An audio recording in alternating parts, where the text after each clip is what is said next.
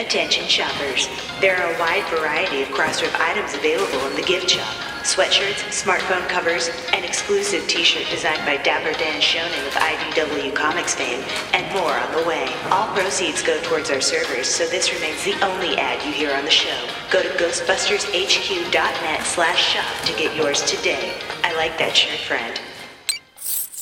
Cool thing. What kind of shenanigans have been happening on that set, the Ghostbusters set? I can only imagine. Well, it's a bunch of kids who haven't, we're working with this kid, Logan, who's this an incredible kid from Texas. He's never worked on a movie before, and he is like a full professional and amazing. And we just have a great cast. It's been really fun. I'm excited to see it. Anything you can tease that we can expect?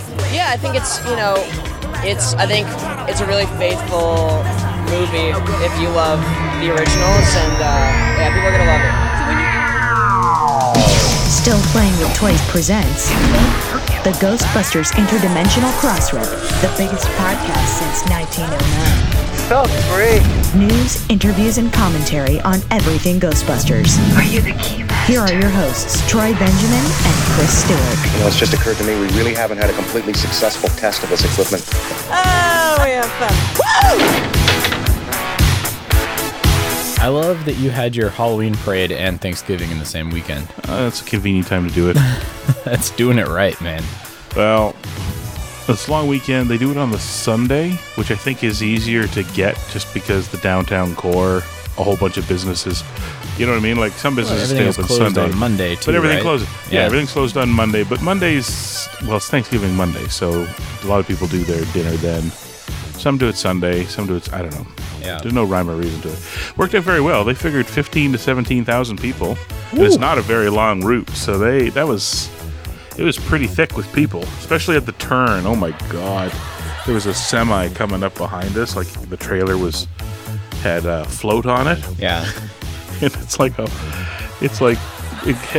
parade heads up one street, turns, heads up a half block to the next street over, and then turns up and heads that away for a bit.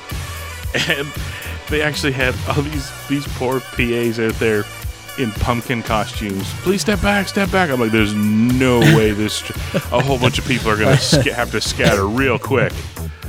Well, if the semi-truck is coming, they'll see it. And exactly. You would hope. But yeah, it was pretty good. That's good. Excellent. Pretty good weekend. Got to relax a bit. I think I was technically sick on Monday, but I was just tired and stiff and sore. Now that said, I was so caffeinated like the 2 days before that I was up really late on Sunday night, so that might be part of it. But I decided I deserved it, so I slept quite a bit of the day Monday. Oh, that's good. That seems like a good Thanksgiving thing to do. Sleep, eat, sleep some more. Sleep, eat, sleep some more. Yeah. All in all, it was pretty Play good. some What did we do? Ghostbusters video game? No? Oh, no. God, no. I have no time for that. You fool. You fool. I've been toying with the idea of getting it in the Epic Store, but I haven't gotten around to it again. Yeah. The irony is the project just wrapping is also in Unreal, so I spend a lot of time in the Unreal launcher staring at the games I never have time to play. But what did I do? Oh, Sunday. Thomas really wanted to go see the Addams Family, so we went and saw the Addams Family. Oh, how was that? I hear mixed things. I hear it's good. I hear it's okay. It's okay. Let's just put it that way. It had some real delightful moments. It did not rise enough to blow me away, but Thomas loved the heck out of it. So he's been, just from the trailer, he's been quoting Nick Kroll for like 3 months. You sank my battleship. Like he's just, okay, fine. Let's go see it. Nick Kroll, that was the surprising one. The funny one was Oscar Isaac. We were watching, there was a Star Wars Galaxy's Edge, behind the scenes thing on that we were watching, and Oscar Isaac has got this like gray streak through his hair right now, and I'm like, he would make a really good Gomez Addams. And Kelly goes, turns out he did. He's the voice of Gomez in the new movie, right? And I was like, no, he is. It's a real hearkening back to the cartoon, which I really kind of like.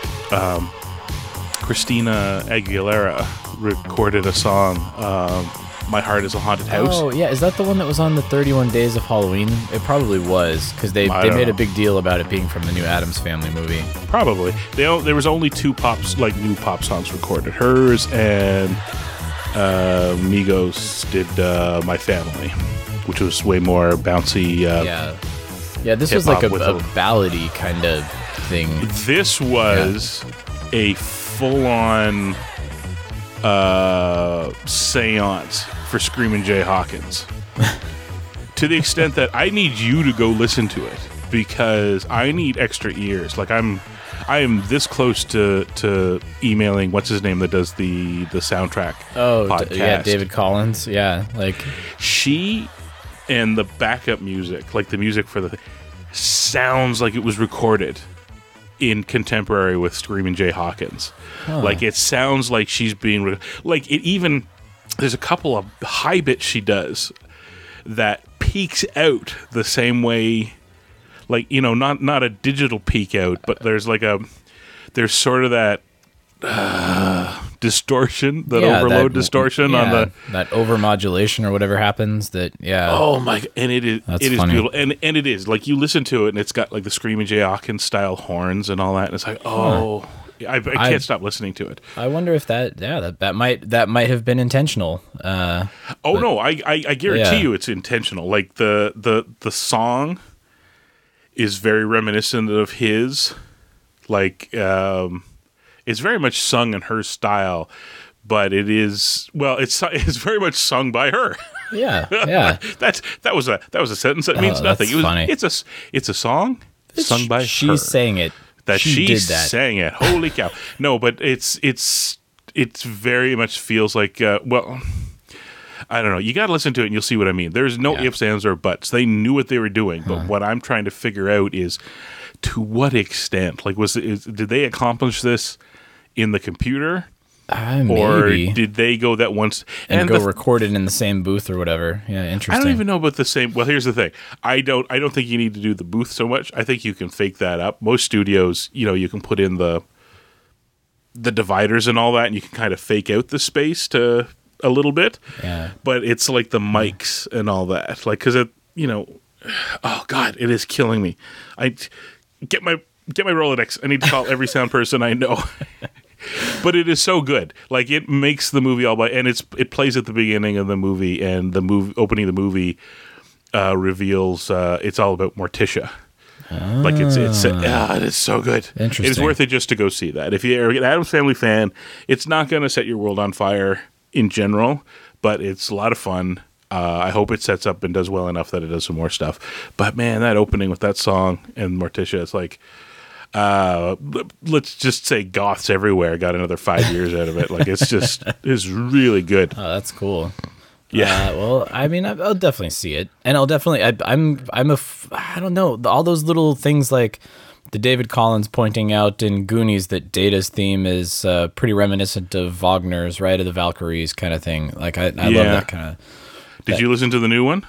I haven't. No. Danny Elfman? Oh my! No. If you liked the Goonies one, you'll love the Danny Elfman one. But it's so good. It's Halloween music. Yeah, exactly. That's what. So everybody that's tuning in and is like, guys, you dropped the ball. You haven't talked for Ghostbusters for 3 weeks, and now I'm hearing Christina Aguilera, and I know we're getting to it. That's what happens when Chris and I don't get to talk. We don't get to catch up. They know how we work. The first 10, 15 minutes is a throwaway. And I'm insulted if it's a throwaway, because frankly, I think we give out good information. We do what we can. It's just not Ghostbusters information. If you want to be Ghostbustery about it, we'll follow it up. God, it's close to Halloween. So we actually have because you got Halloween's got a Halloween. There's the traditional WGBI coming down the pipes and all that. I think we'll be able to fit it in next week. I'll have to do some math here, but coming up soon, Mr. Paul Gagnon of the Cheap Show podcast and fellow Ghost Head. I'm getting old. Was he not on a long time ago to talk about his article we were and all on that. his podcast. We were on his podcast. I made that mistake too because I was like, oh yeah, we've talked, but we talked to him, and it wasn't for Cheap Show. It was for the thing that he did for Geeky Monkey. So I was Geeky Monkey, that's right. I was very politely, but in a Paul Gagnon way, corrected on that. Yeah, that's I had a vague. I'm like a trauma victim. I'm getting flashes of.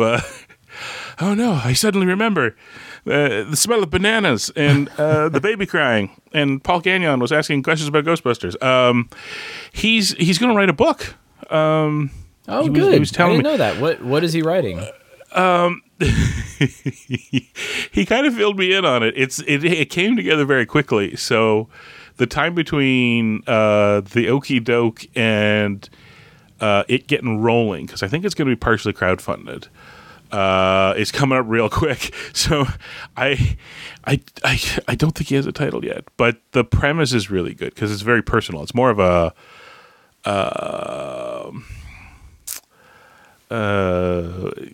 Paul and Ghostbusters. It's kind of Ghostbusters. Let's put it this way: Ghostbusters all mean something to us on a personal level. Well, he's just going to talk about it and his interest in ghost stuff, and it's interesting because the way he described it to me, it fills out. Because I talk all the time. You and I talk about this. We've talked about it here on the podcast. I talk about it with people everywhere I can about that whole. We need to come up with a name for it, by the way. That magic age of 10, 11, 12, when you go see that. You see that movie and it blows your mind. Yeah, whatever that sweet spot is that it really just affects you for the rest of your life. Yeah. We've talked about that to no end. What I realized when he was talking to me about his book is that there's a continuation of the pattern, which is when you get 13, you only got a couple more years. Because remember, we've talked about this before, right? Like I missed RGB because, I loved Ghostbusters and I watched a bit of the cartoon and I got a couple of the first toys, and then while everybody else was, younger than me, was just diving right in, I was heading into late teens, right? And then you've got school, relationships, dating, all this stuff kind of is coming along. And then, for various reasons, either we never connect with it again, like there's bits of our childhood we just never connect, but there seems to be that sweet spot thing of 10, 11, and 12 that blows your mind. Somewhere's in your early adulthood, like university age or kind of like early to mid 20s, for whatever reason, there's just something and you're drawn back into it. And basically, the long and the short of it is that sounds like what his book is going to be. He's going to talk about Ghostbusters through the lens of Paul, and Paul through the lens of Ghostbusters. And maybe a little. Didn't he do like a one-man show that was kind of something similar to that? Or maybe, yeah. That sounds familiar. But at the same time, that's cool. I barely remember talking to him because I'm getting old. So I'm just going to smile and nod about that. Where am I? What's my name? What's my name? But anyways, he mentioned that. I'm going to mention it now. I don't have a lot of good information, but it's coming up quick, and as I have more details, it'll be all over our social media. Yeah. So excellent. How you been? How are you? I closed all 3 rings on my Apple Watch, pounding my 5th Oreo about 5 minutes ago. That's where I'm at. You said a string of English, and I individually understood the words. Yeah. But as a sentence, no, it doesn't make any sense. It doesn't make sense. And I have no context clues. You're like I am Marty, and I am in the future, and you are what's his name from Lord of the Rings, speaking in a language I should understand, and I do not. Yeah. That's what I do. But I'm waiting for you to you use your hands. That's for babies. It's been a couple weeks, my friend. That's what happened. I mean, I kind of explained it last week, but between family, home stuff, work stuff, and all of a sudden there were fires in Los Angeles that made it impossible to breathe. It was the perfect, just the whole thing just was a total mess. And then did you guys not sweep out the underbrush again? Be honest. at one point or another, half of Los Angeles is on fire. That's just we're in the Snake Plissken era of Los Angeles at this point. But yeah, so it's been interesting. But I'm glad to get back onto the regular schedule. I mean, the funny thing is, so we're going to be talking about your Calgary trip, which happened right in the middle of that. So that's where we kind of you and I we like looked at each other and kind of went, huh? I don't know. We'll figure it out. But so we'll talk about cleaning up the town. And the audio didn't make it. There was an audio. There was a technical issue, right? So we don't have that audio that you talked about last week. The long and the short of it is, I'm an idiot. No, that was the short of it. The long of it is, I was really. Let's put it this way: I had my Zoom, and my plan was I was going to use the mic. The mic on the Zooms record really well. Yeah. And I figured in the theater it'd be pretty good. And I had it poised and ready to go. And it takes forever to load up. So I turned it on, it was loading, and then it was this weird improv rush of there. It wasn't like there was a lockstep plan for me. They allowed me to go up and moderate a Q&A with Anthony and Claire Bueno, and Derek Osborne were there. So I hopped up and thought I pressed record. I may have only pressed the ready to record button. Yeah, there's you have to push record twice on those Zoom recorders. So imagine the look on my face when I hop down and go, oh, that was a great Q&A, I have nothing. And then icing on the cake, Dustin of the Alberta Ghostbusters, who we've talked about before, who professionally does sound for events, looked me in the eye and said, you had a professional that could have done that thing for you. And I'm like, I was excited, and everything was moving fast. That said, man, the screenings are popping up left, right, and center for this thing, and my understanding is that the Buenos are going to hang around North America a little bit. I'm kind of hoping to cross paths with them again, in which case it won't be the Q&A, which was really cool, but maybe just do a sit down, catch up. Yeah, let's do that. We'll figure out a way to replace that Q&A audio. But, and we'll talk about the Q&A itself and the actual screening. We can get your thoughts on the movie. We'll do that in the second half of the show, but and I can forgive myself, and you can all forgive me. Yeah. But let's do this. So there was lots of news in the last 3 weeks, and you touched on quite a big chunk of it in your solo podcast. So I tip my cap to you, Chris. You did an excellent job doing that. So I figured we would just kind of touch on the news items that you and I need to talk about, just as fans, to have a good conversation. So we'll jump into the news, but this is not a full and complete news rundown. This is just the highlights, the stuff that we want to talk about. Here we go. Egon, Peter, I have some news from the world of Gozer. I got some pretty cool stuff cooking up over here if you want to just turn your head. Multiplanar Kirlian emanation. Yeah, well, here's your next month's cover of GQ. Check out the aura on this sucker.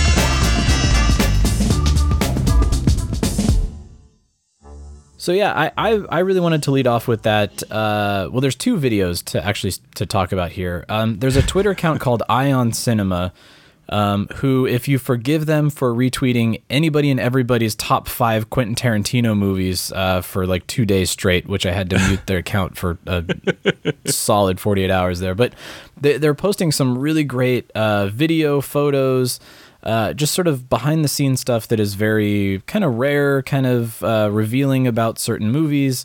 And of course, they've posted a couple of Ghostbusters things now at this point. But the one of note was a video of Rick Moranis and Sigourney Weaver on the stage 16, sorry, the big stage at Warner Brothers for the Temple of Zool scene, laying down on the pillar, and Rick Moranis is not in Louis Tully mode. He is in full Mackenzie Brothers mode.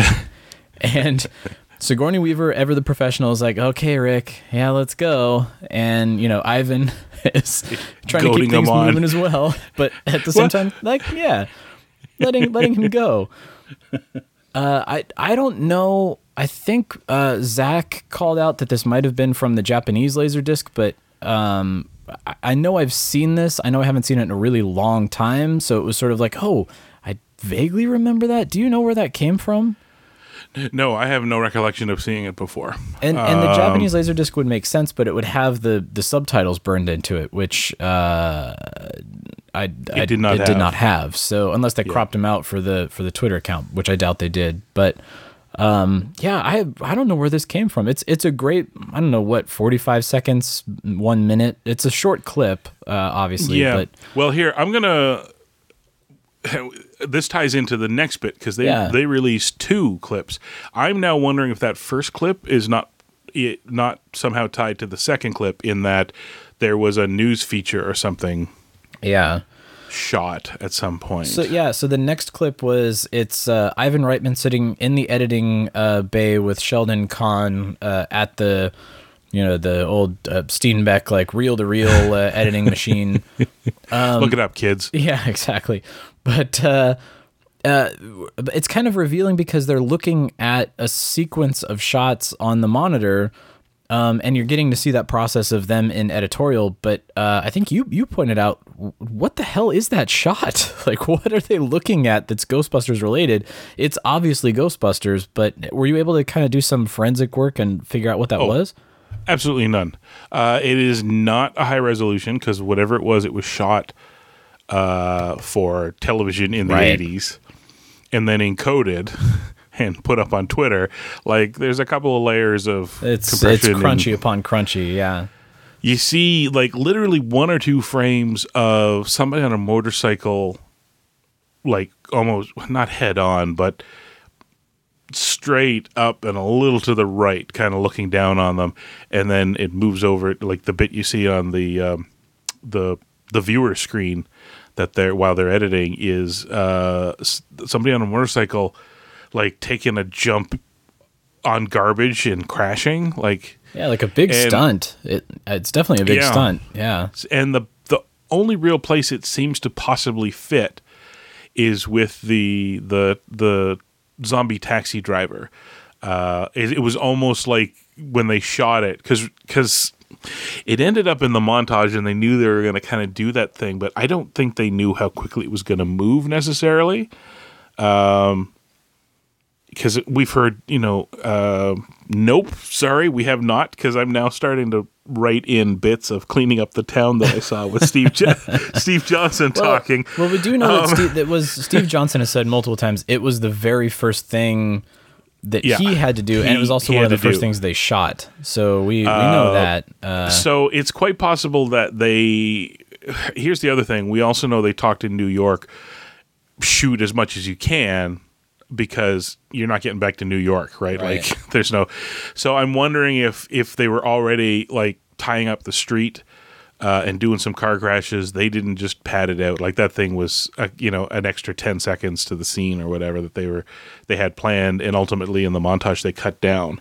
By this point, maybe somebody else has kind of gone through it, but the consensus seems to be most likely the zombie taxi scene. Yeah, that would make sense. Or Stay Puft. The only other logical place would make sense where, Stay Puft is walking through Columbus Circle and everybody's trying to get out of the way of this giant 50-foot marshmallow man, but possibly, but that's people running. That's like more, chaos. Yeah. Well, here's the thing. In the quick bit that we see, it does seem to be kind of that gray overcast daytime light that the zombie taxi driver was shot not in. Nighttime, not nighttime. Not nighttime, but sun obscured. Yeah, it would stand out quite a bit more. So that's just a best guess. But now, see, the thing is there's no confirmation on any of this. But I kind of wonder now if whatever this, because you hear a voiceover, a woman talking. So it's kind of like it's from some sort of behind the scenes, like you said, a news package. Yeah, exactly. So I'm wondering if that's the case, we must find it. So everybody get your pitchforks, and we'll converge on Eyes on Cinema and make them tell us where they got it. Yeah, it's good stuff. Trust me. So. Go find it. Yeah, hopefully we can get more of that video, or if more exists, we can pull some out of that. But if they're pulling it off of one place, we'll see more of it because they're going to give us more. Yeah, they'll dissect it as much as they can. Absolutely. So, Ion Cinema on Twitter. I don't believe they're on Instagram. I think Twitter is the only place to find that right now. But check that out. One thing that you weren't able to mention last week, and I think I briefly mentioned in my little cut in at the top, but Sony's AR experience / game / whatever we want to call it, an augmented reality immersion experience that they had at the Fan Fest as like a prototype that some people were lucky enough to play. Not a lot of people were able to get through and do it, but it is now something you can do in Japan. It seems like this is something that is launched, and you can, as of October 12th, so after we're recording this, after this is well out and on the airwaves, you can, if you're in Japan, go check it out. Because it seems like the Void experience has, for all intents and purposes, been shut down. Like I think that's come to a close. I don't know of any places that are still. I think one person called out. Maybe is it Vegas? Do you know there was one No, Void I'm afraid location I don't. that still has it? But anyway, so yeah, I think whatever the contract that the Void had has come and gone, and they're working on Disney and Marvel stuff now. But so Sony has their own thing. No word on if it's going to be coming to North America at any point soon, but I'd say it's a pretty safe bet. I'm sure that at some point in time it will appear at a mall or something. Maybe Sony will finally make good on opening their theme park that they keep talking about for 50 years they're going to do. But well, the best part about the system is that you can really set it up anywhere, as evidenced by the fact that this thing is now running in Sony's Ginza Park. Right. But they released a trailer for it online on YouTube that was quite obviously shot on the Sony lot in Culver City. And the thing there is that we now know in retrospect that's what they were shooting like Thursday or Friday before FanFest started. And then they left everything up and running for people, like you said, a few people to try. In the madness, a few people got to try. We were actually kind of given the chance, and it just in the madness weren't able to. Never happened. Part of me wishes I could have now, but it wasn't working out. But the point there is that Sony's lot, not Ginza Park in Japan. So apparently it's really just a matter of setting up markers and people putting on the headsets, and they can run around anywhere. It's not constricted like the Void is. Yeah, the Void, they have to have a physical location where they put all the props and all of the special effects and stuff in place. They need to put the heater where there's going to be heat, and the marshmallow smell where there's going to be marshmallow smell, and that kind of thing. So this is different. This is essentially a video game overlaid over your vision that you can play outside anywhere. Yeah, with a couple of guides. In the trailer, you see the guides, and I did remember everybody that has talked about. Well, that's the other thing, is a lot of people weren't able to talk about it. So the little bit that we have heard was like, it was cool. There was somebody that ran around and handed us things. That's all I can really say to you. But anyway, so stay tuned. Hopefully we'll get a chance to experience that here for ourselves. Speaking of other games that we can experience for ourselves, we did talk about Ghostbusters, the video game remastered. Chris, you said you haven't had a chance to crack into it. I have literally played 10 minutes of it and had to shut it off myself, but it is out there. I know that the PC version has had a lot of problems that Saber Interactive has said that they've released a patch for, and they're still working on some of the bigger issues with that too. So if you are having any issues, make sure that you download whatever the most recent upgrade or update is. And they're also looking for your help to identify those bugs so that they can fix them. So if you're experiencing something they haven't fixed, I think it's saber3d.com. If you go to that website, there's a contact email address that you can hit them up at. But the game, I mean, everybody seems happy with it. I know that a lot of people are saying that, well, why didn't they fix X, Y, or Z, and why did they change X, Y, or Z? Chris, you mentioned a few things last week that people have called out, like the Ghostbusters 2 patch just being overlaid on top of the Ghostbusters 1 patch, which is like, that was an error in the original game. Why is it an error here? Why didn't you fix that? Well, there have been a few articles that have come out, and we've actually tried to get some of the folks involved in the remaster to come here on the show, and we're still working on that. But it sounds to me like they had to do a lot of investigating and a lot of archaeology to really dig and find the code, and they had to reach back to the original cutscene artists and have them send their original art files to basically recreate all of the cutscenes. That's why some of the models are different and some of the things have changed in there. Everybody seems to this is just because it's something that is made on a computer and runs on a computer doesn't mean it's as simple as pressing a button. Right. We talked about this before. The fact that they got a 10-year-old game with the two companies involved are dead and gone. Yeah. It is a miracle it is running. Because it's when people are like, oh, it's just you get the code and then you make it work. It's like, no, it's not like being handed a book and you just start reading. Like, you have to step through it and try to like what's where and like it. Well, and as you say, with companies that are gone and don't have their running, LTO backups anymore, so they had to go to artists and say, hey, do you happen to still have this? And they would go to whatever their archive hard drive is that maybe they didn't may or may not hold on to, and so. So, I mean, the good news is they were able to put the full experience of the campaign together. They were not able to add on any of the additional levels, which I know a lot of people were kind of hoping would happen, but that was not the case. They couldn't add levels and cutscenes and things like that. To me, the bummer, and I'm hoping that they're able to somehow remedy the situation, but it doesn't sound like the multiplayer is going to happen. At least that's my uninformed, unprofessional opinion of it, but just reading all of the articles in IGN and GameSpot and all those places, because of the reasons that you just mentioned, Chris, that the other vendor that was working on the multiplayer was working with an unfinished version of the main game engine code, and in fact, the game shipped within like a prototype version of that game engine code in the multiplayer, and they have no idea which version that was. And they've gone through all of these different drives and all of these archives, and they can't figure out what was actually running the multiplayer, which is, I mean, I get it. Like, think back to, for those of you that are older, think back to some of your high school papers that you wrote. Do you know where they are? Can you pull them up and print them out right now? No, probably not.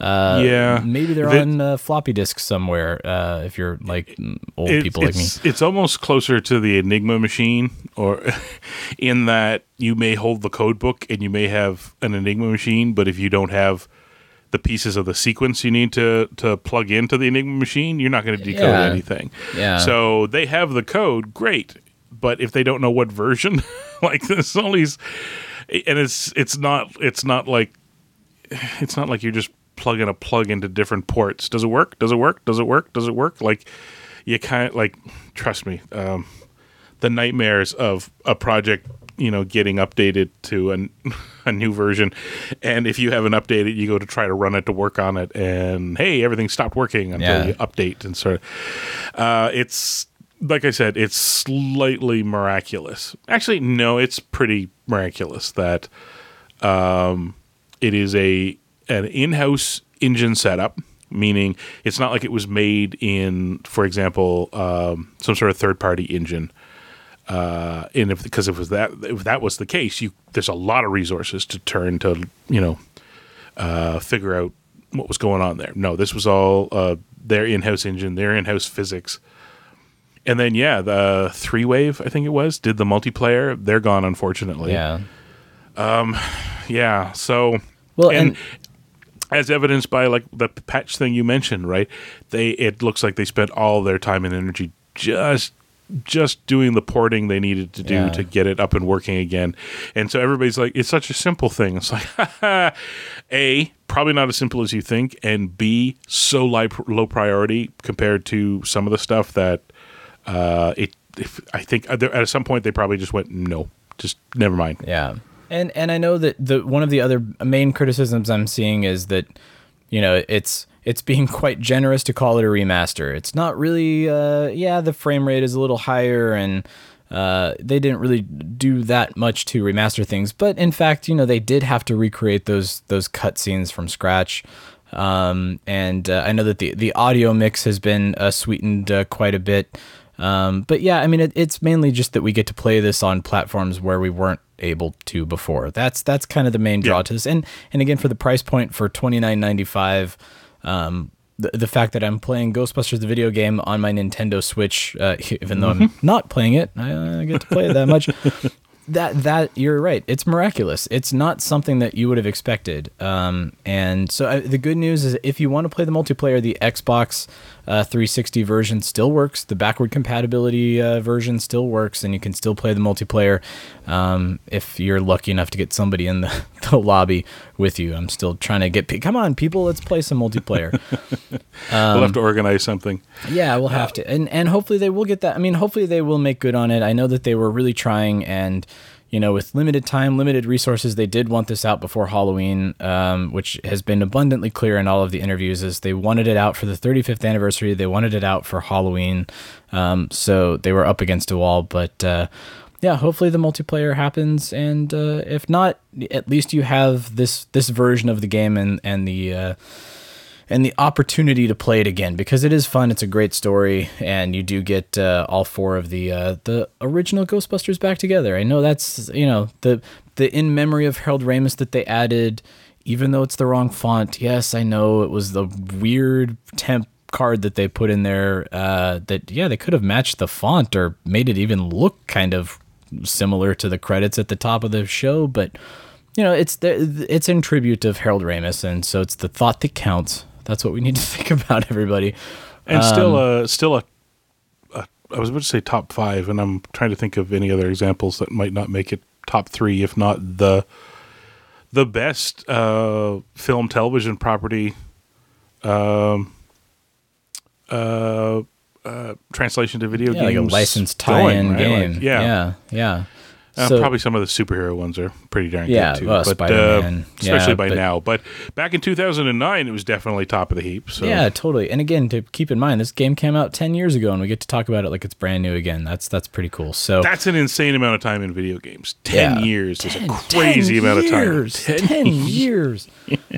All right, well, let's wrap up, because I want to talk about cleaning up the town, and we have Ghostbusters 2020 stuff, so I'm trying to keep us to some time, but some merch news. These are all short points. Do the short points. Short points. So Hero Collector, they have a couple books that are coming out next year. There's a young adult making of book coming out on June 20th, 2020. That's $30. That's Ghostbusters Legacy collection of photos and interviews. Like a 200-page making of book to kind of supplement your Ghostbusters visual history. They also have a Kids Revenge of Zool search book, like a Where's Waldo looking book. Same thing coming out on June 20th. But the big note here, which Chris, you were kind enough to point out, and I had totally forgotten about, they are going to re-release the novelizations of the original 2 films in April of next year. That are going to be available on Amazon, Barnes & Noble, Books A Million, Hudson Booksellers, basically wherever fine books are sold, Target, Walmart. So you can go buy the movie novelizations of Ghostbusters and Ghostbusters 2, not the... No, nobody tell Milne. Milne, yes, the Milne version is not what's being reprinted. I was like blanking on his name for some reason, but I hear they're going to reprint it as part of the anniversary in like penthouse form or something. So, so that's cool. What else merch wise? There's Christmas ornaments are starting to pop up at the Hallmark stores.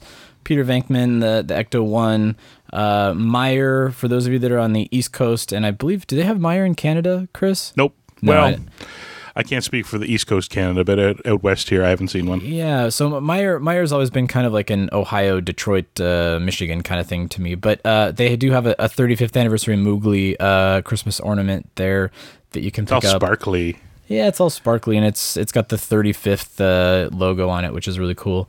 And then I think that's the Food Network thing. They have their Haunted Gingerbread Showdown. Of course, this time of year, all of the food channels, Cooking Network, they all have their Halloween bake-off shows.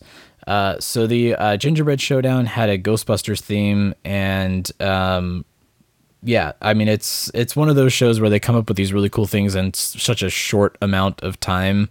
that it's pretty awesome. But for this particular one, you pointed out they get to prefabricate stuff weeks in advance, so it makes it... Gingerbread alone takes time, and then it has to cool before you can... Yeah, they got really elaborate. Like, the end results are really amazing.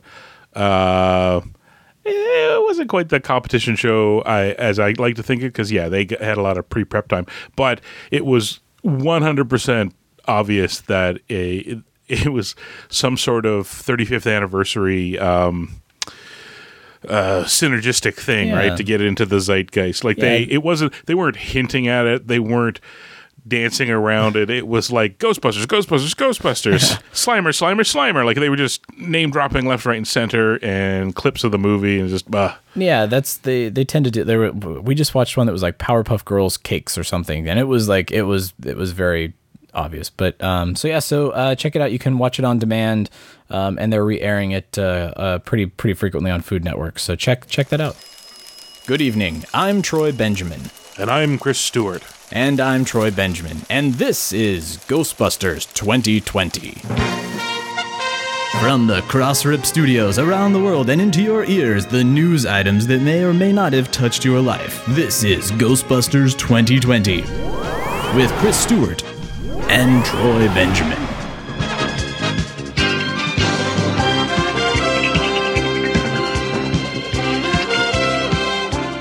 And next, you're going to be in the Ghostbusters movie, which is going to make it, it's going to go from Ant-Man to Ghostbusters all the time. Oh, man, who you going to call? Have you shot that already? I just finished, about 2 weeks ago. So you know the whole thing? I do. Tell us everything. Tell us what's going on. I'll tell you one thing that's pretty great. Okay. Because I think fans of the original will like the film. It exists in the world, but that movie was directed by Ivan Reitman, as many people know. Yes. This film was written and directed by Jason Reitman, who's a great filmmaker in his own right, but now he's kind of, he did Juno and a bunch of... That's right, and now it's kind of, it's like the family business. It's son of Ghostbusters now. Wow. Yeah. That's pretty great. Yeah, it's kind of, there's something special about that. Was it cool working with Dan Aykroyd and Bill Murray? I figured I'd throw it out and see what happens. By the way, well done. How about Ernie Hudson? You guys I bet you guys got along well. Nothing, huh? Nothing, yeah. What could they do? Isn't it terrible that now we've come to this place where we're talking about movies, but we can't talk about anything? You can't talk about anything. It's like Marvel, I can't say anything in the past. I'm like, I could never tell anybody I was Ant-Man.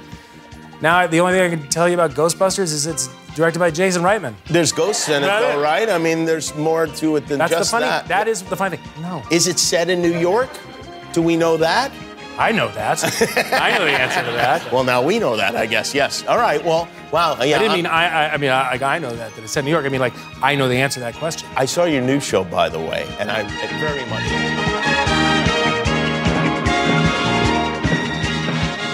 Yay, 2020 and the bug and everything. We can talk about Ghostbusters 2020 stuff. This is fun. Although we might not have a whole lot to talk about for a little bit here because if social media is to be believed, production has wrapped. Now, I don't know if that's necessarily true because I have also seen that Eric Steelberg is still working, but some of the production crew has flown home. They've left Calgary, so... the reason that we know production is coming to a close is because the wrap party happened and we saw the photos on Instagram and Twitter. Traditionally, wrap parties, they can happen, 1 or 2 weeks before everything stops down completely, especially if you're still doing stuff with a splinter crew. You need to send out the second unit to do some more stunt stuff, some reshoots, or maybe there's, one more scene that they need to get in the can, but not everybody needs to be involved in it, so they'll send people home.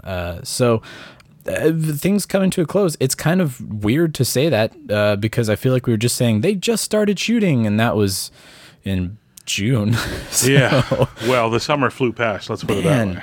But congratulations to any of the production crew if you're listening out there. But very cool, and that can only mean that a trailer's got to be around the corner somewhere. I know Craig Goldberg is already starting his trailer watch again, so tune into Yes Have Some next week, and they'll say, was there a trailer this week? No, there was not. But So production coming to a close. We'll talk about Francois' article in just 1 second, but I did want to point out the Zombieland 2. It's not necessarily Ghostbusters 2020, but it is Ghostbusters 3, and Zombieland 2 is now playing in a theater near you. You should go check it out. So Rhett Reese, who is one of the co-writers of Deadpool was this on Twitter? Where did this come from?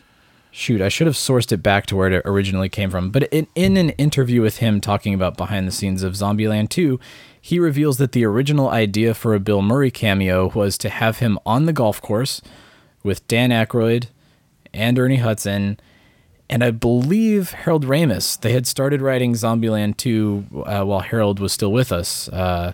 And it was going to be all of them trying to coax Bill to do a third Ghostbusters movie. And he's like, no, guys, I don't want to do it. No way.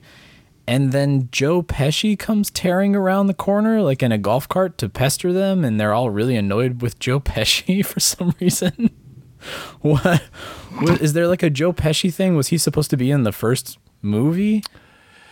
I don't know. Did you read the follow-up clip about Pesci's response? No. To the offer? Oh, no. What was it? So they came to him with it, and they said, we're a little concerned. I mean, that, it's kind of a small part. They might not want to do it because it was a small part. And I guess his manager or his agent's reply to them was, no such thing as a small part, just small money. Sounds about right. So go see Zombieland 2. I haven't seen it myself, so I can't spoil anything, but I am excited to see it. And we do know Bill shows up in one of the trailers, so I don't think it's a spoiler at this point now to say that he's in this one for even a small amount of time, maybe. But all right. So the article that you alluded to last week that you wanted to save for you and I to talk about, which I'm so glad you did because it was such a great article. The Calgary Herald, as we talked about with production wrapping up, everybody's got a little bit more free time to talk to the press up in Calgary and sit down for lengthy interviews that are a little bit more than we're so happy to be shooting here. Got to go by. So Francois Audoy. I know you were self-conscious about it last week, so now when I say it, I'm like, oh boy. But Francois, we apologize profusely. Talking to the Calgary Herald about the filming that they were doing, and again, he's very complimentary of Calgary, but there were a couple revelations in here that I thought we should discuss. The first of which being that Jason had started scouting the movie before there was a green light.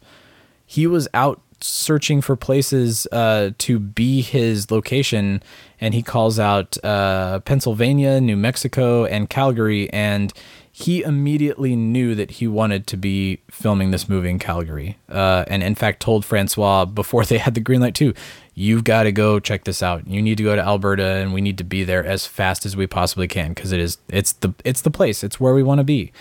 So I mean, obviously, Jason. This reveals two things. One, Jason is very, very excited about this film to the point that he was doing scouts and location scouts before he had the official green light. So it was something he was passionate about. Two, he involved Francois way early in the process. Again, before you have a green light, you're not bringing on a production designer. You're not paying a production designer to work on this film. So he had been having these conversations and talking with Francois before they even started on the film, which I think is really cool. That means that they had a lot of time, even though it doesn't seem like they did, even though it seems like they really rushed and started production as fast as they possibly could. That was really cool. What was the other thing in here? He kind of rattles through all of the locations that they shot at, things that we've mentioned on the show, like Fort McLeod, Drumheller, the gas plant, the Turner Valley gas plant, which we know that they shot at. He does call out the stages that they were filming at, the Calgary Film Center, which I had been hesitant to mention on the air. We knew that, Chris. You and I individually knew that, but we didn't want to call that out on the air, just in case. We wanted to give them their privacy. So they took over all three stages at the Calgary Film Center, and Francois says that they literally filled each stage from wall to wall. So no unused space for them on those stages. But so here's the big kicker.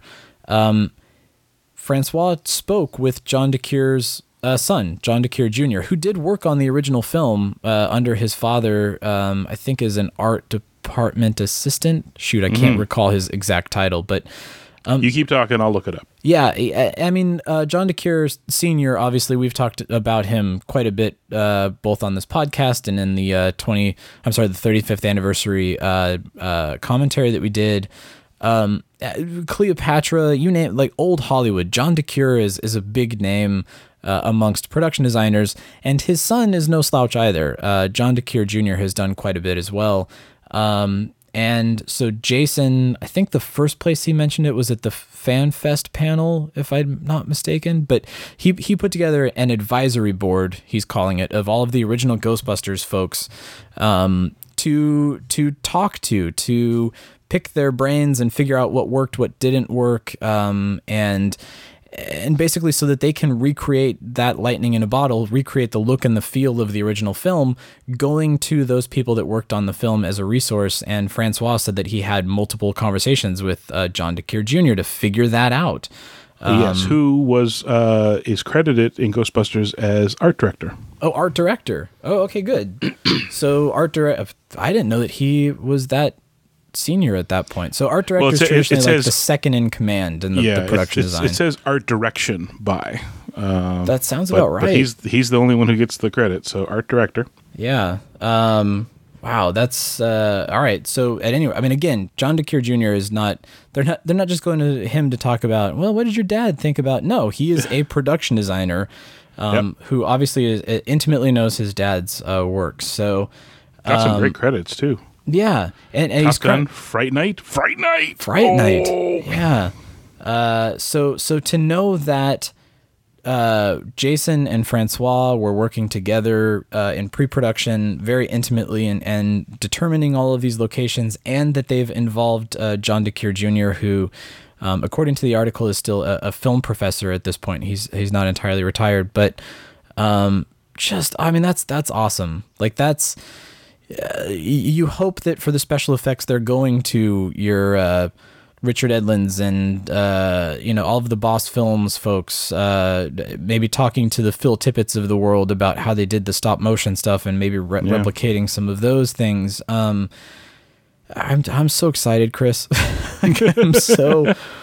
I'm just over the moon. And so Francois' direct quote here, I just want to make sure that we get this on the air. He says, I really was trying to get into his father, talking about John DeCure, his father's thinking.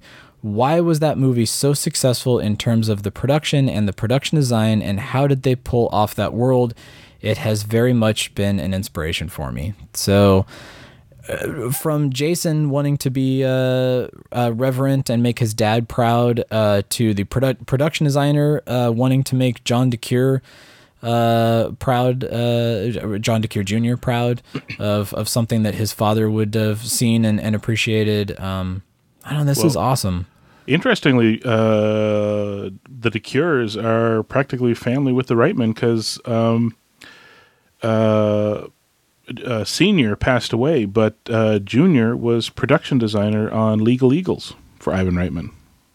Oh, that would make sense. Yeah, so it's there is a history there to be observed. Yeah, I mean it's that is the unfortunate thing, about the original film is and I think we've talked about it before, so I won't retread too much ground, but a lot of those original key heads of department are gone. Laszlo Kovacs passed away, so cinematography, Eric Steelberg didn't have that resource to go and talk to him.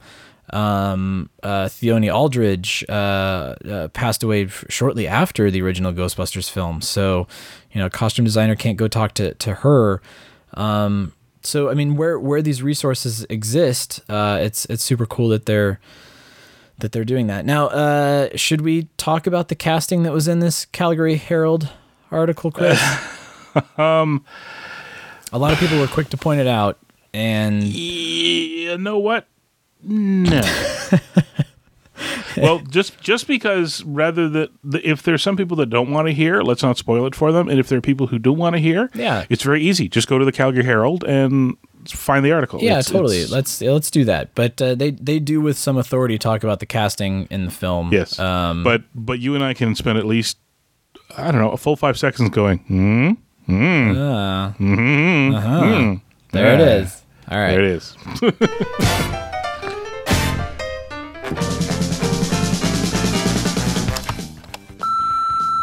Hey, Troy and Chris. This is Lynn with the Memphis Ghostbusters. Just wanted to give you a ghost heads up on our October appearances. We got the Paradiso Theater is going to be showing Ghostbusters here in Memphis on October 6th at 4 p.m. and October 10th at 7 p.m. This isn't an official Ghostbusters appearance, but some of us will be there for those nights. And if anybody in the Memphis area wanted to join us, come on down. And we're going to be at the Elmwood Cemetery showing Ghostbusters at dusk. That's on October 11th. Elmwood is a really great historic cemetery, really, really cool and really, really spooky after dark. On October 25th, the Pink Palace Museum here in Memphis and their giant screen theater is going to be showing Ghostbusters 1 and 2 at 7 p.m. and 9 p.m. Tony that runs the theater there usually has some really great props and costumes and all kinds of neat stuff on display out in the lobby of the theater. And then on October 29th at the Crosstown Brewery, there's going to be a paranormal expo, and we'll be out there at 6 p.m. And it's a really cool building, the Crosstown Concourse. It looks a lot like Dana Barrett's apartment. It's really, really cool. And not an official, Memphis Ghostbusters appearance, but I will be making an appearance at Hook and Ladder number 8. Yes, my wife is taking me to New York for my birthday and our anniversary, and to see Beetlejuice on Broadway. And while we're there, we're going to go check out the firehouse. So, just wanted to say hi and let you know what we're up to in October. And hope you guys have a great Halloween season. And we'll see you on the other side. Like, dudes, great show. This is Norman Rogers from the Crystal Cove Ghostbusters. I just wanted to point out that if you're actually going to sell some Casey Kasem patches, I could use like 4 of those. Better make that 5, right, buddy?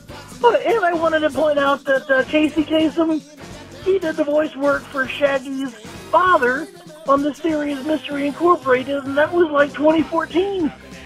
Anyway, keep busting, and I'll tune in next time. Bye. Hey, Chris and Troy. This is John from Chicago. I just recently got back from a trip to Orlando to check out Halloween Horror Nights, and I used to live down there, and so I'd go to Halloween Horror Nights pretty much anytime I could. So, like, when it came to a Ghostbusters house, I knew that it would be pretty high quality, but this really exceeded my expectations. I think it was definitely clear that a lot of love and attention to detail really went into the house. I went through it twice, and there's still a lot that I feel like I didn't get to see, and I've been trying to catch that up on some of the internet videos on YouTube. Might just make another trip just to see if I can go again. There's one ghost. It's near the Scolari brothers that I wasn't quite sure where it's from. I don't think it's from Answer the Call, but maybe it's an original creation. But if anyone knows, I'd love to know. It kind of looks like it's got like an animal skull looking thing to it. Last thing, definitely check out the tribute shop. There's tons of great details in there, and while my photo of it didn't really do it justice, there's the bulletin board right before you move on to the Stranger Things portion of the store, and it's just incredible. So everyone, please check it out. I wish I could capture everything, and the one photo I got of it really didn't do it justice. They got Mayor Lenny's re-election poster, a parking ticket for Ecto 1. There's a couple shout-outs to Oklahoma for the new movie, which is really cool, too. So definitely encourage everyone that can to go. I wish I could go see Hollywood's version, but yeah, it's really awesome, and it's a really great tribute to the movie. So see you guys all on the other side. Have a great one, and keep on busting. Bye. Hey, folks. Tommy here. Just got through yet another run-through of the Ghostbusters house here at Halloween Horror Nights Orlando. Ooh, I'm just over the moon with this thing. It is wild. It is awesome.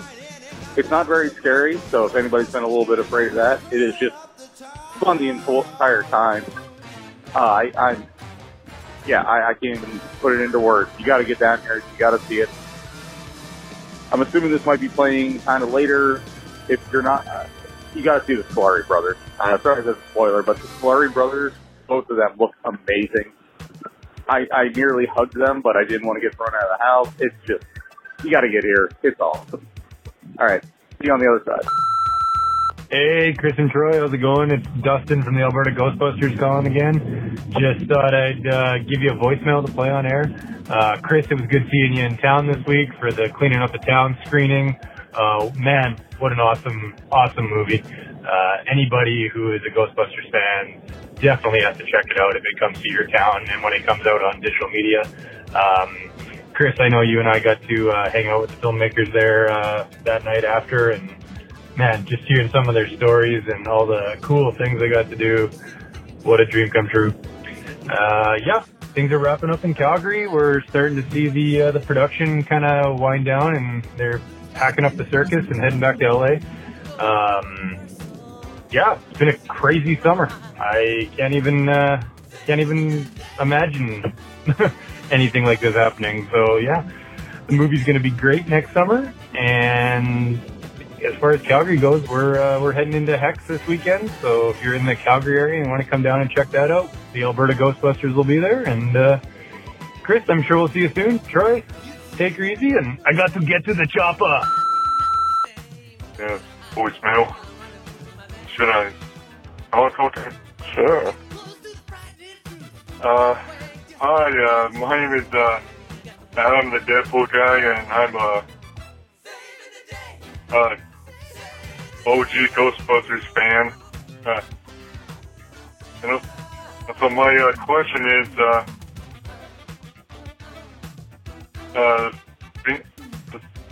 female character from the Scream Ghostbusters, his name is Charlie. I think I'd see her in the cameo in the Jason Reitman's Ghostbusters. Yeah, I think that'd be dope.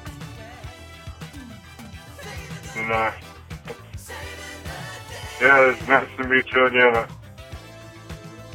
yeah, thank you, and bye.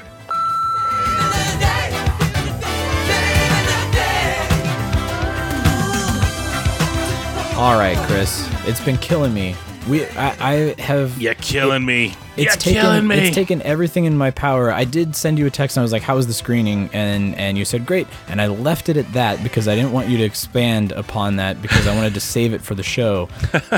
But so set it up for me. You went up to Calgary to do this Q&A at the underground. Was it Calgary Underground Film Festival? The Calgary Underground Film Festival was going on, and it was screening at the Globe Cinema, which was my old stomping ground. One of my theater. It's not where Ghostbusters showed when I saw it, but it was kind of cool coming back to Calgary where I first saw Ghostbusters and got to see Cleaning Up the Town with. It was a good crowd. It was excellent. A large crowd. Packed house or close to packed house or a solid, let's put it this way, Monday night at 7:00, it was at least 50% full. That's least not bad. I mean, yeah, and for an underground film festival, which usually is a little more niche as it is. Yeah, that's awesome. So did they show the movie first and you did the Q&A, or did they do the Q&A and then show the film? What was the movie first, then the Q&A? Okay. They introduced the Buenos at the beginning, just to A, they deserve to be introduced, and B, to let people know that there would be Q&A after. Yeah, I mean, this was the premiere of the film at this point. But this is the first time that a public audience has seen the film. Yeah, as far as I can tell, it is. It just luck. Like I don't know exactly how that all managed to shake out, but it was nice that it was being shown in Calgary as the new movie was wrapping up. The director and the producers were there. Brandon Schoolcraft, who's producer. What exactly? I can't remember. Shoot, I should have made notes, but yeah, there were a couple of producers. I believe one of the graphic designers was there too, but well, yes, Derek Osborne was there, who did all the motion graphics and archival stuff and all that. Really great stuff. There's a couple bits in there where they there's a lot to the movie that's really kind of impressive. Well, I mean, let's talk about that. This is now a film that has been, is it safe to say, a decade in the making? 12 years. They laid it out. So it's over been 12 years. So 12 years. Finally, this film is there on the screen for everybody to see. You have obviously had expectations for it. How did you feel while they have to cram everything into whatever it is now, a 90-minute movie or a 2-hour movie? It's a 2-hour movie. What were your reactions? You don't have to spoil individual things, because I'm sure there are things in there that are great revelations, but. How was it? How was the movie? It didn't feel long, which is always a good sign. Oh, that's good. Yeah. That you can get through any movie past 90 minutes if it doesn't feel like you've been there for a long time. Especially a making of documentary. Yeah. Yeah. The couple of things I could say was, one is they structured it so it flows nicely. It uses the movie. What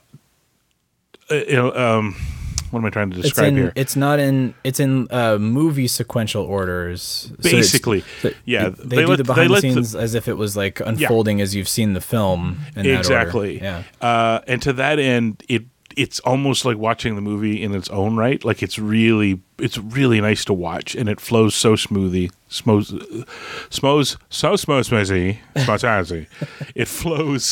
smoothly. What were you saying about not understanding that sentence? Oh boy, that's okay. So it flies. It moves. That's good. Really well. Oh boy, I'm glad to hear that.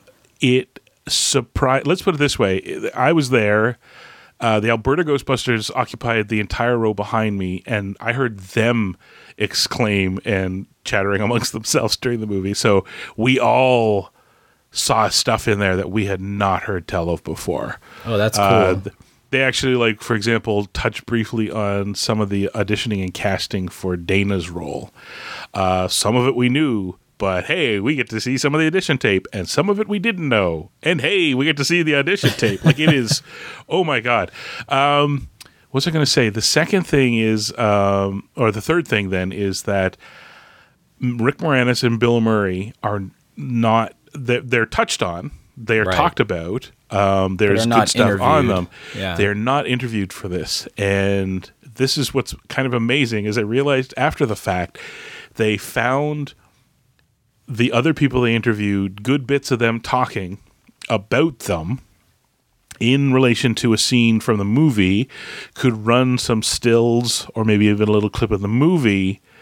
And then by the time you got to the end, it didn't feel like they were missing. Do you know what I mean? Like, you still get their stories. You still get their side of the story. You still get their stories. Yeah. It feels like they're included. I mean, they are included in the movie, but you don't go through the movie going, oh, they weren't in it. Like, by the end, like I had to stop and go, yeah, they weren't in it, but it feels like they were in it. Like, it was a really nice. It was a really nice effect. Talk about them quite a bit. Yeah. You have to, especially Bill Murray, right? And it turns out, if you've got some good anecdotes about them that people will talk about, and then you just sort of weave it into the story, not missing. Really not missing at all. Were there any things that you felt were missing? I mean, it seems like it's a tight 2 hours. All the stuff they couldn't put in. That's what's missing. Yeah, I mean, knowing that this was this epic, 6 hour, 7-hour opus at one point, I'm sure a lot of stuff had to end up on the cutting room floor. Were there things that were sort of major that you thought, oh man, I can't believe they didn't talk about that, or I can't believe that wasn't brought up? No, not really. Which again means it's another good sign that somebody who eats, sleeps, and breathes this stuff I was happy with what I got. So there was a nice balance, obviously, of stuff I'd heard before and stuff I hadn't, and I didn't disagree with the balance. So, which is good because it means it'll appeal to us who are major fans, but is really accessible to people who are not big fans like us. That's awesome. There were a couple of bits. How do I put this? Music was both amazing and a letdown in places. And the letdown has nothing to do with Jamie and Midi D. Midi D. Yeah. I wanted to say that, and then part of my brain's like, that's a Transformer, old man. And I'm like, no, I'm pretty sure that's his name. Yeah, MIDI is an old audio format. What? They did amazing music for this. So amazing that at a couple of times in the movie, I stopped and went, that is not Mick Smiley. they you know how when people do it like that song, only don't do that song so we won't get sued. Alike because you can't afford the they found the line and hugged it real hard to the extent that it was only like partway through listening to it or after it had gone, I went, wait, no, that wasn't the original at all. They really caught a lot of stuff that they couldn't use in there and covered for it really nicely. And the original stuff they did was really great stuff. That said, obviously, I think honestly, it's talked about, and then we never hear it. Is Ray Parker Jr.'s theme is not in there? Yeah, interesting. And I think anybody who has been listening to us since FanFest and all that, and he's got a documentary coming out, I think we can kind of read between the lines on that one, which is a shame because I don't see a conflict there, but I suspect that's kind of what it came down to. Yeah, that makes sense. That if he's got a whole documentary about the making of the song, that maybe there were hesitations to allow permission for another documentary about the making of the song. That thing is, it's selling stuff like in commercials. It's being covered left, right, and center. It is heard. It's Halloween. We're gonna hear it a lot. So this idea that a movie that talks about it and really kind of covers it for a good chunk of time in the movie, then never plays like 10, 13 seconds of it just to kind of tie it all together. It's like, really? This is the straw that's going to make us all go, you know what? I've heard that song too much. Well, I don't know. I can't answer for them, Troy. There are always those times where you're like, what? I want to pay you to license your song. Just let me pay you money. Yeah. And you're like, no, that song is not for license. Okay, you can license it, but it is $5 billion. Like, I'm sure that's not what Ray Parker Jr. is saying or doing, but no, but I mean, again, we know the song, and if they're talking about the song, you can I'm not. This is not on Ray Parker Jr. at all. It may be. I just can't say. But it's at the end of the day, it's always on lawyers. Exactly. Yeah. There's at any given time, even when he's not making a documentary about his biography, autobiography in the music biz, which will cover Ghostbusters heavily. There's other parties circling at all times with their opinion on how these things should go, and so that's just the other one. And I don't know why. And maybe we'll get to talk to them about it at some point, but the Bus Boys. Remember, we got to see a clip of them way back when covering Cleaning Up the Town? Oh, the name of the movie. Yeah. And that was in like one of their first kind of like Kickstarter trailers, if I remember right. Yeah. It's a small thing, but it pops out that we see a bit of them. It's edited into a quick montage of stuff and all that with another track going on, and it ends with them playing, but it's got whatever this, I'm assuming it's Jamie and Midi D did over top of it. And again, I don't honestly know if an audience would necessarily notice. I noticed, and I'm sure other people will notice because we saw what it was originally for. That really confirms to me that it's a music clearance thing. It's not the artists themselves. It's something to do with whatever the music or record labels are. And but frankly, that's it. But if the music is your complaint, then that's great because there's so much more to the movie than to just that. But yeah, I should put a caveat in here because it is a great movie, and I know everybody's going to see it and going to love it. But I do, full disclosure, need to point out that 8 or 9 years ago, I met up with Anthony and Claire in LA. We were both there at the same time. And at the time, the shape wasn't, let's put it this way. They may have had a shape to the documentary, but given that a decade passed and they had to separate a whole other movie, they changed it a lot. But back then they thought it would have more, there'd be more room for about the phenomena and the fandom of it. Yeah. And so they sat me down and they chatted with me. And then when it was 2 movies being crammed into like a 3.5-hour movie that they weren't happy with, Anthony's like, "You're not in the movie." I was like, yeah, the fan stuff has got to go. I'm completely not surprised. Don't worry about it. I was pleasantly surprised that the movie has its little, what do you call it, thematic setup.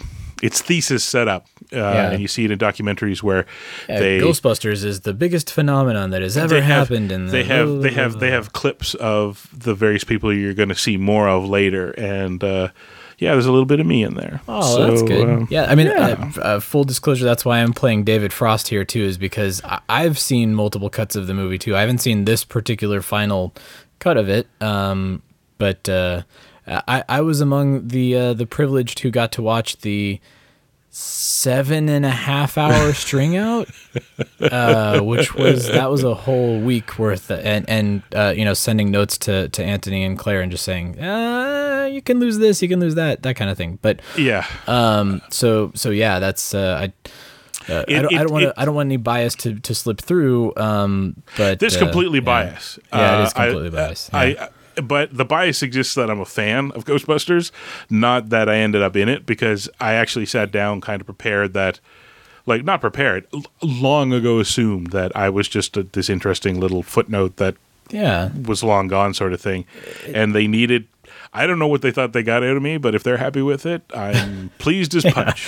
I think we're biased because we just wanted to be involved, not for the notoriety of being involved, but to make this thing come to life. Like, that's for the last 12 years. I'm like, this movie needs to come out. You have all these interviews, you have all this footage, you have all these photos. For the love of God, release this movie. What can I do to help? Okay, you need money. Here's money. Okay, you need notes. Here's notes. What do you guys need? Please. Before, if anybody ever gets it into their head that I'm talking up this movie because I'm in it, you also need to understand that it is a bittersweet response that I'm in it, because they have the shot of me is a me from a very long time ago when I hadn't had a talk with myself about perhaps not continuing to try to pretend I was not losing my hair, and I hadn't quite answered the question yet, should I grow a beard? So really part of me was like, yay, I'm in the movie, and B was like, why are you showing my yearbook photos? Like, it was like that. Me 12 years ago. It was like, oh no. And not only that, well, actually no.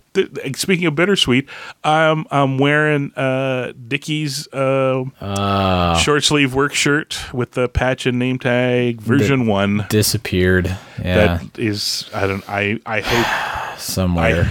I hope Pour one out for the work shirt.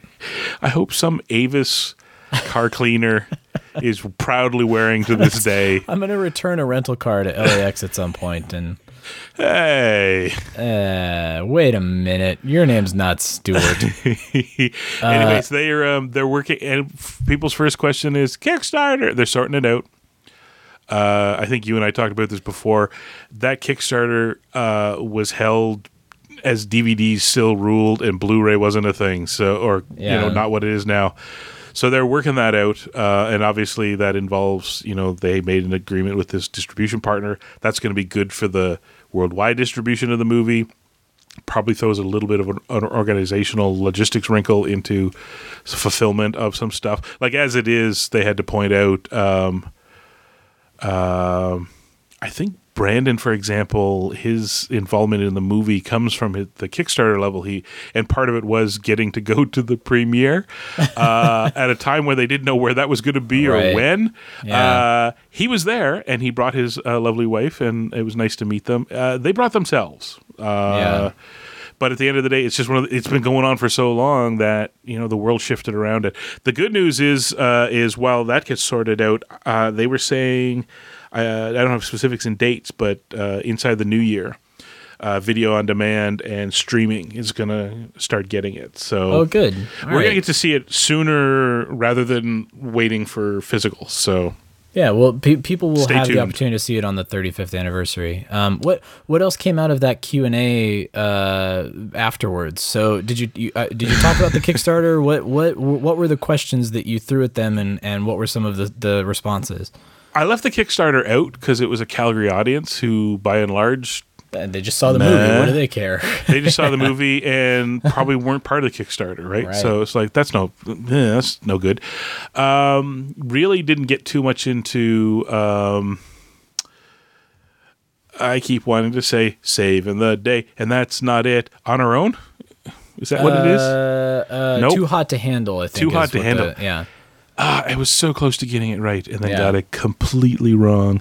Didn't really get into that either because, again, this was the first screening. Like, why waste time talking about what are you going to do next? What's next? Yeah. What's next? You just released this book that you wrote about yourself and you poured your entire heart and soul into for the last 12 years. What are you writing next? What's next for you? Yeah.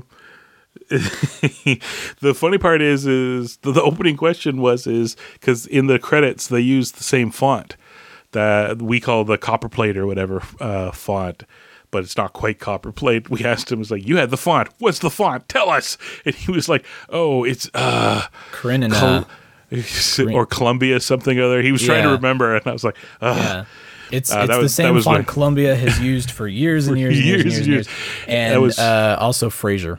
Yeah, that's right. Font. Yeah, it was kind of my joke opening. I don't remember lots because I assumed I had a recording going, but it was nice. Like the crowd had a lot of good questions talking about it. Got into some detailed questions about the like some of the motion graphics and all that. There was one in particular where they're like we've heard the tying up the traffic story outside 55 the Isaac Asimov that story. Yeah, they never touch on Asimov, but they talk about the traffic jam they caused. But they talk about it more, and I not to spoil anything, but I don't think we realized how badly they jammed up New York City. Oh boy! I say no more. Yeah, I think I know get what into you're that. about.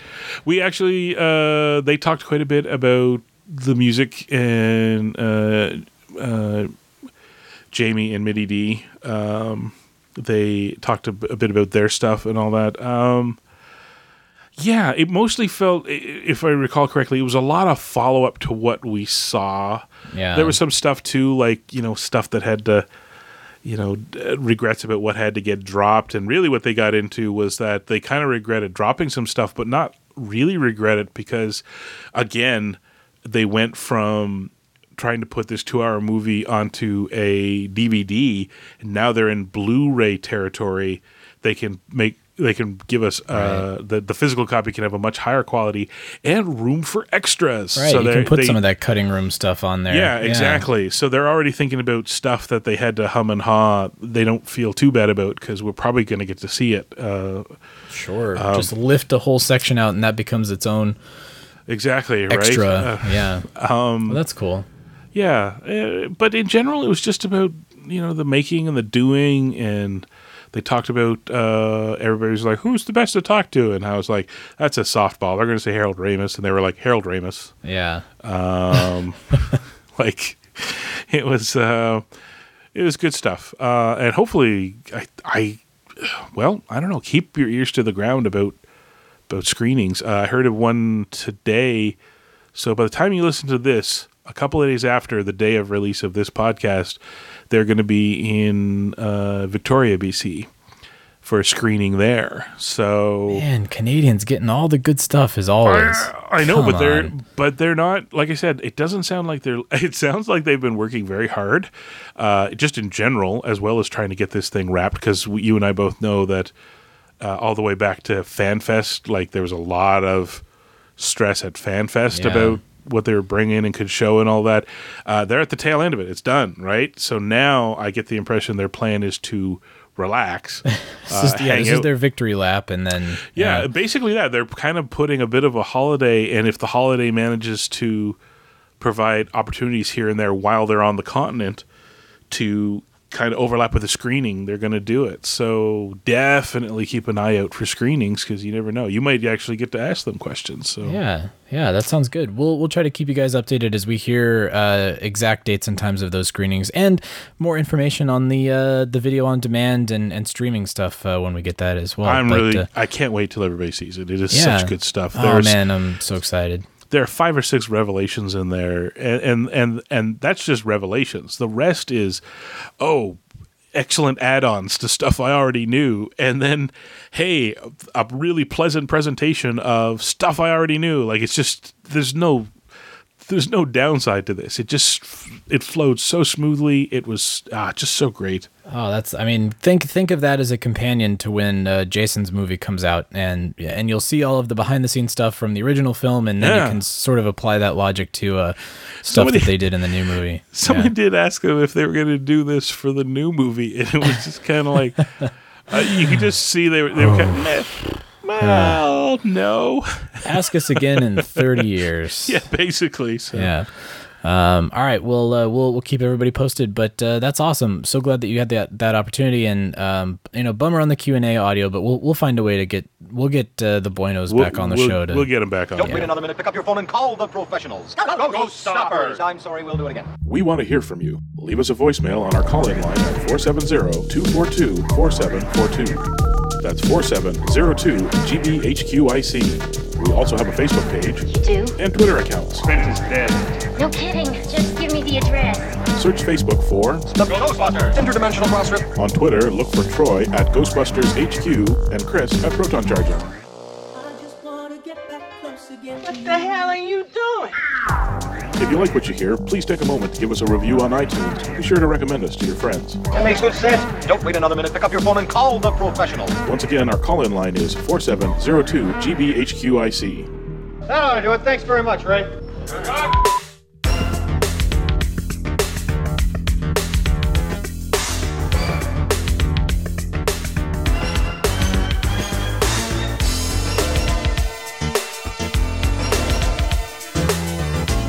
All right, Chris, not too shabby, not too bad. We're pushing an hour and a half here, but that's not the worst. Not the worst we've ever done. Yeah. Before we do some final thoughts, do you want to talk about that Doc Brown video? Just give our franchise folks a little shout out. I'm trying to think of any of the franchise stuff that's going on right now. I'm trying to think. A lot of past, like with cons, like we saw the Alberta Ghostbusters at cons, and a lot of for example, a whole bunch of people went and saw Paul Rudd at New York Comic Con. Was it New York Comic Con? Okay. Yeah. But speaking of Alberta Ghostbusters, they recorded a cute little. Ladies and gentlemen, if you get your hands on a Mr. Fusion-driven car, do not stick your particle thrower into the open Mr. Fusion. That's not how it works whatsoever. It is a nuclear power source. I mean, technically.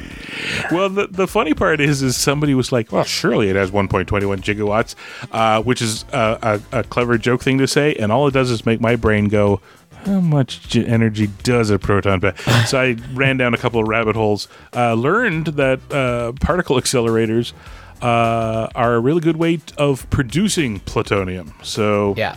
But it's very slow. But anyways, it's a video of essentially the Ghostbusters trading a proton pack for hoverboards that don't work.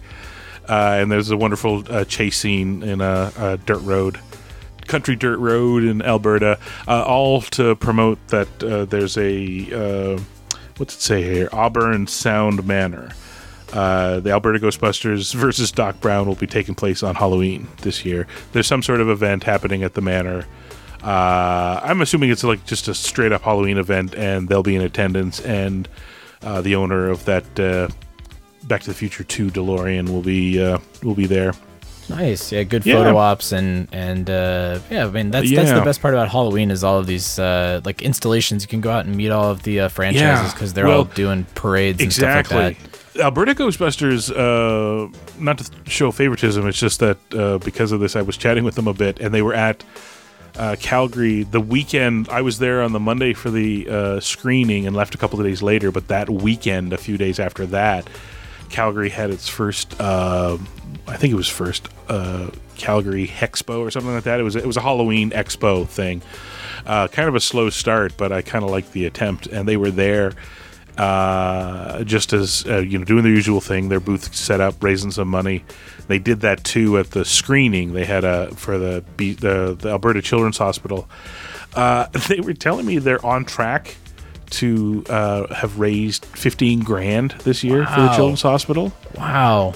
I'm trying to think if that's a year record for a franchise. If it's not, it's pretty darn close. That's really impressive. Yeah, good for them. That's awesome. Yeah. So, yeah, if you're in Alberta and want to do something cool for Halloween, go see them. And actually, hearkening back to Jamie and Midi D. See, I have it written down. If I just looked at my notes and not listened to my hind brain. That's a Saturday morning cartoon name. No, I'm pretty sure that's his name. They, on social media, posted a little no symbol with a lot of hashtags, including the words extreme and Jim Cummings, and hinting that something's coming. I think I know it takes a Sherlock Holmes to put it all together, but it feels to me like they're going to drop some their take on Jim Cummings, his version cover of the Ghostbusters. That's the Ghostbusters theme song. So yeah, that'll be fun. As of this recording, nothing's come out. So keep an eye on our social media, because between now and whatever it is, 12, 13 days to Halloween, something like that. I'm pretty sure it's going to drop before Halloween. So that's pretty cool. Stay tuned. And shout out to our Ghostbusters Resurrection podcasting friends, brothers in arms. Their new episodes have been airing now for a couple weeks, actually. So if you are behind on episodes, now's the time to catch up, because new episodes are coming out for the general public, the non-Patreon public. We can consume those. So check out Ghostbusters Resurrection, because it is a lot of fun and makes for good commuting entertainment, let me tell you. Yeah. All right. Well, we did it, Chris. We actually produced a podcast, which we're back. A couple weeks ago seemed like a feat that was unachievable at this point. So let's celebrate this podcast, put it out, and then go back on break again as we do the Halloween the Halloween shows. I'll see you in another month, man. Maximum effort. That's what we do here at the podcast. But hey, thanks to everybody for joining us. Thanks to everybody for voicemails that we played up at the top of the show. That's a lot of fun too. Please call that voicemail. We'll work those in to a future episode here in the next couple weeks as well. And yeah, we'll see you all on the other side. Who you gonna call?